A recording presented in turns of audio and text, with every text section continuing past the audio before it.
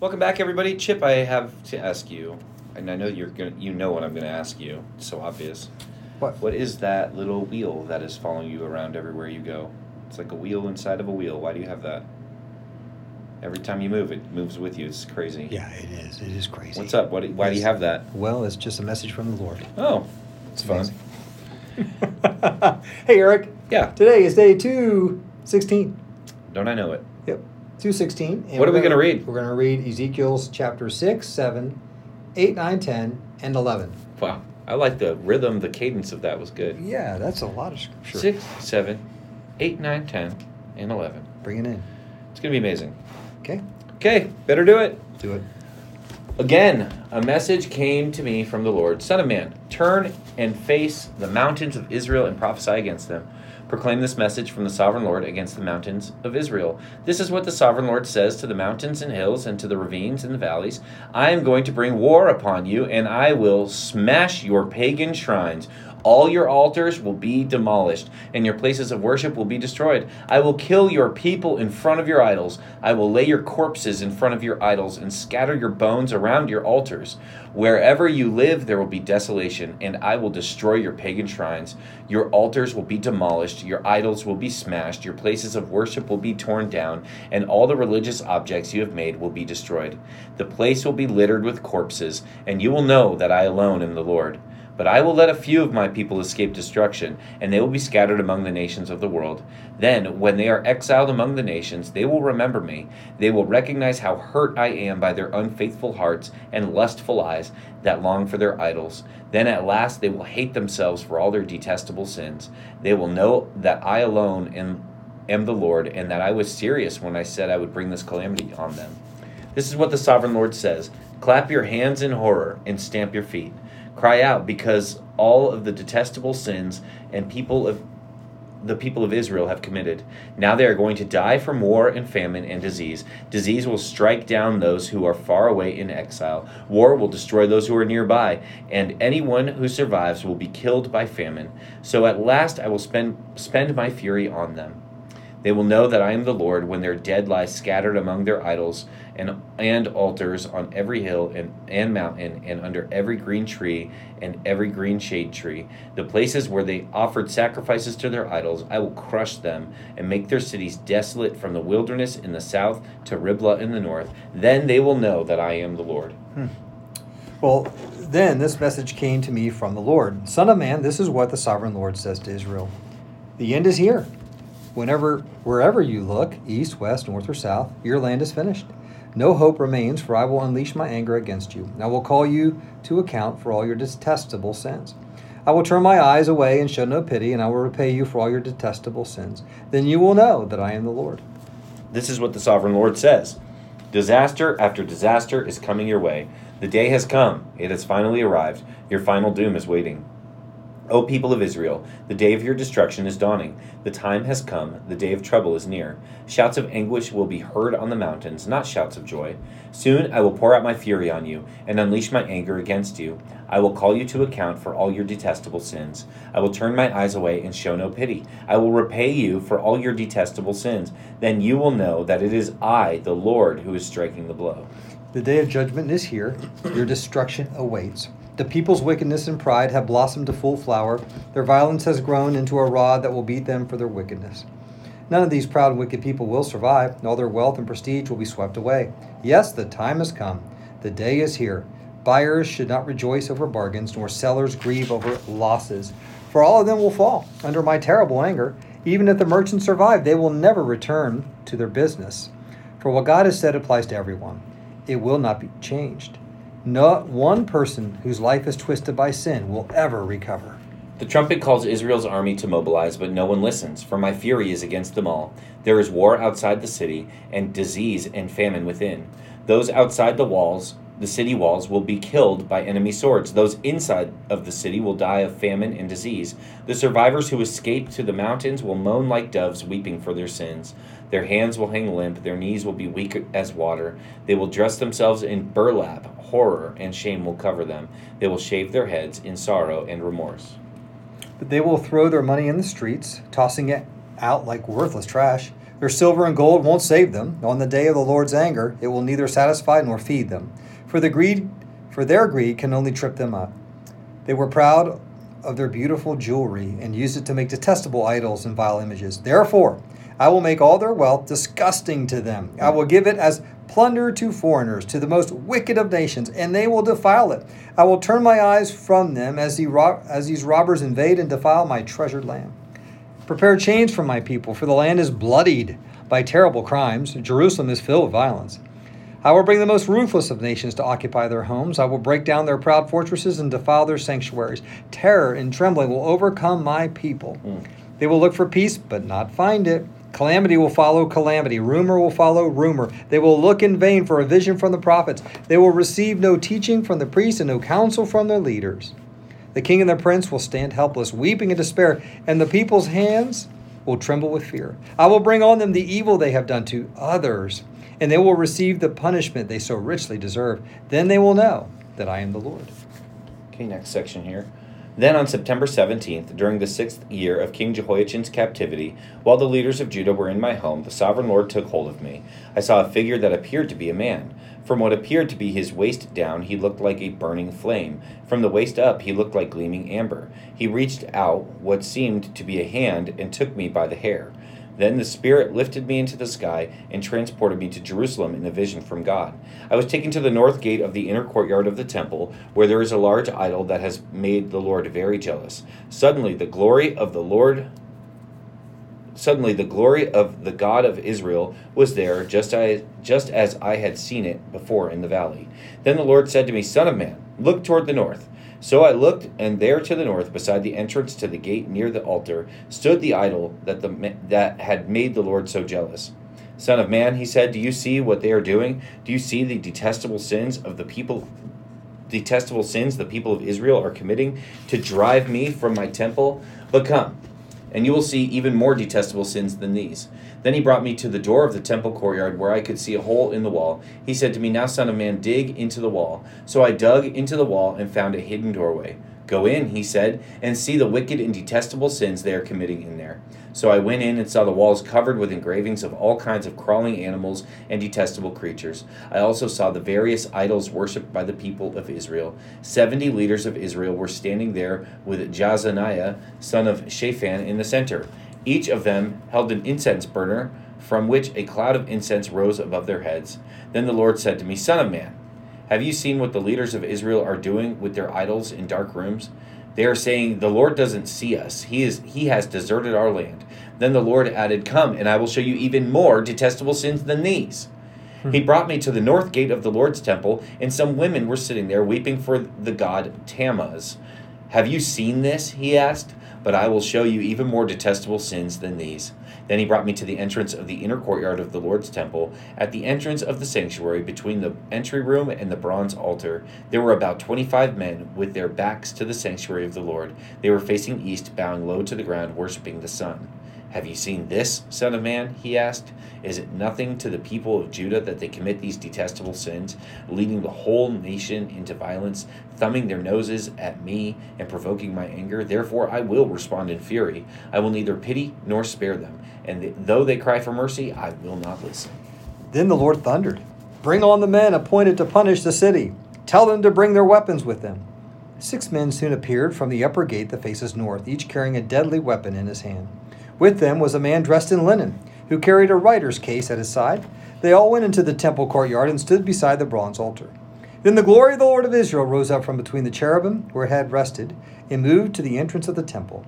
And the Lord called to the man dressed in linen, who was carrying the writer's case. He said to him, Walk through the streets of Jerusalem and put a mark on the foreheads of all who weep and sigh because of the detestable sins being committed in their city.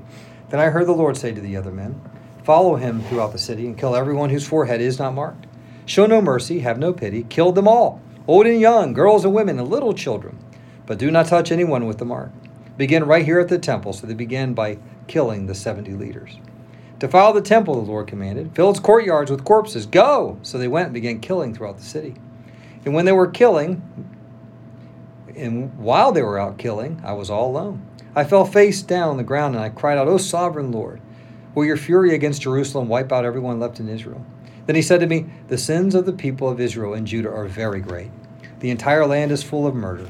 The city is filled with injustice. And they are saying, the Lord doesn't see it. The Lord has abandoned the land. So I will not spare them or have any pity on them. I will fully repay them for all they have done. Then the man in linen clothing who carried the writer's case reported back, and he said, I have done as you commanded. In my vision, I saw what appeared to be a throne of blue lapis lazuli above the crystal surface over the heads of the cherubim. Then the Lord spoke to the man in linen clothing and said, Go between the whirling wheels beneath the cherubim, and take a handful of burning coals and scatter them over the city. He did this as I watched. The cherubim were standing at the south end of the temple when the man went in, and the cloud of glory filled the inner courtyard. Then the glory of the Lord rose up from above the cherubim and went over to the entrance of the temple. The temple was filled with this cloud of glory, and the courtyard glowed brightly with the glory of the Lord. The moving wings of the cherubim sounded like the voice of God Almighty, and it could be heard even in the outer courtyard. The Lord said to the man in linen clothing, Go between the cherubim and take some burning coals from between the wheels. So the man went in and stood beside each of the wheels. One of the cherubim reached out his hand and took some live coals from the fire, burning among them. He put the coals into the hands of the man in linen clothing, and the man took them and went out. All the cherubim had what looked like human hands under their wings. I looked, and each of the 4 cherubim had a wheel beside him, and the wheels sparkled like beryl. All 4 wheels looked alike and were made the same. Each wheel had a second wheel turning crosswise within it. The cherubim could move in any of the 4 directions they faced without turning as they moved. They went straight in the direction they faced, never turning aside. Both the cherubim and the wheels were covered with eyes. The cherubim had eyes all over their bodies, including their hands, their backs, and their wings. I heard someone refer to the wheels as the whirling wheels. Each of the 4 cherubim had 4 faces. The first was the face of an ox, the second was a human face, the third was the face of a lion, and the fourth was the face of an eagle. Then the cherubim rose upward. These were the same living beings I had seen beside the Kibar River. When the cherubim moved, the wheels moved with them. When they lifted their wings to fly, the wheels stayed beside them. When the cherubim stopped, the wheels stopped. When they flew upward, the wheels rose upward, for the spirit of the living beings was in the wheels. Then the glory of the Lord moved out from the entrance of the temple and hovered above the cherubim. As I watched, the cherubim flew with their wheels to the east gate of the Lord's temple, and the glory of the God of Israel hovered above them. These were the same living beings I had seen beneath the God of Israel when I was by the Kibar River. I knew that they were cherubim, for each had 4 faces and 4 wings, and what looked like human hands under their wings. And their faces were just like the faces of the beings I had seen at Kibar, and they traveled straight ahead just as the others had. Then the Spirit lifted me and brought me to the east gateway of the Lord's temple, where I saw 25 prominent men of the city. Among them was Jezaniah son of Azur and Pelatiah son of Benaniah, who were leaders among the people. The Spirit said to me, Son of man, these are the men who are planning evil and giving wicked counsel to the city. They say to the people, Is it not good time to build houses? This city is like an iron pot. We are safe inside like meat in a pot. Therefore, Son of man, prophesy against them loudly and clearly. Then the Spirit of the Lord came upon me, and he told me to say, This is what the Lord says to the people of Israel. I know what you're saying, for I know every thought that comes into your mind. You have murdered many in this city and filled its streets with the dead. Therefore, this is what the sovereign Lord says. This city is an iron pot, all right, but the pieces of meat are the victims of your injustice. As for you, I will soon drag you from this pot. I will bring on you the sword of war you so greatly fear, says the sovereign Lord. I will drive you out of Jerusalem and hand you over to foreigners who will carry out my judgments against you. You will be slaughtered all the way to the borders of Israel. I will execute judgment on you, and you will know that I am the Lord. No, this city will not be an iron pot for you, and you will not be like meat safe inside it. I will judge you even to the borders of Israel, and you will know that I am the Lord. For you have refused to obey my decrees and regulations. Instead, you have copied the standards of the nations around you. While I was still prophesying, Pelatiah, son of Benaiah, suddenly died. No. Then I fell face down on the ground and cried out, O sovereign Lord, Are you going to kill everyone in Israel? Then this message came to me from the Lord. Son of man, the people still left in Jerusalem are talking about you and your relatives and all the people of Israel who are in exile. They are saying those people are far away from the Lord, so now he has given their land to us. Therefore tell the exiles, this is what the Lord says. Although I have scattered you in the countries of the world, I will be a sanctuary to you during your time in exile. I, the Lord, will gather you back. I, the sovereign Lord, will gather you back from the nations where you have been scattered, and I will give you the land of Israel once again. When the people return to their homeland, they will remove every trace of their vile images and detestable idols. I will give them the singleness of heart and put a new spirit within them. I will take away their stony, stubborn heart and give them a tender, responsive heart. So they will obey my decrees and regulations. Then they will truly be my people, and I will be their God. But as for those who long for vile images and detestable idols, I will repay them fully for their sins. I, the sovereign Lord, have spoken. Then the cherubim lifted their wings and rose into the air with their wheels beside them, and the glory of the God of Israel hovered above them. Then the glory of the Lord went up from the city and stopped above the mountain to the east. Afterward, the Spirit of God carried me back again to Babylonia, to the people in exile there. And so into the vision of my visit to Jerusalem, and I told the exiles everything the Lord had shown me. And that is our reading today.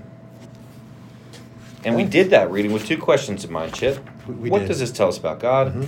And what does this tell us about ourselves? So, Chip, just tell us about God. Yeah. Man. A couple of big things stood out. Number one, God super duper hates idols and altars to false gods. I caught that. Yeah, I mean, he just not going to put up with that. The thing I do want to kind of also say is that God reveals himself to us. And that's really cool. That is cool. You know, he wants to be our God. And he wants us to be his people. He wanted his people to be his people and to follow him. He had good plans for them. And he always reveals himself to us. It's not like, you know, guess what I want, figure it out, come find me. Like, here I am. Here's what I want you to do. Here's what I don't want you to do. Yeah. You know, and he reveals himself to us, you know, that can lead to blessing. And we see here also he can reveal himself to us that brings cursing. Yeah.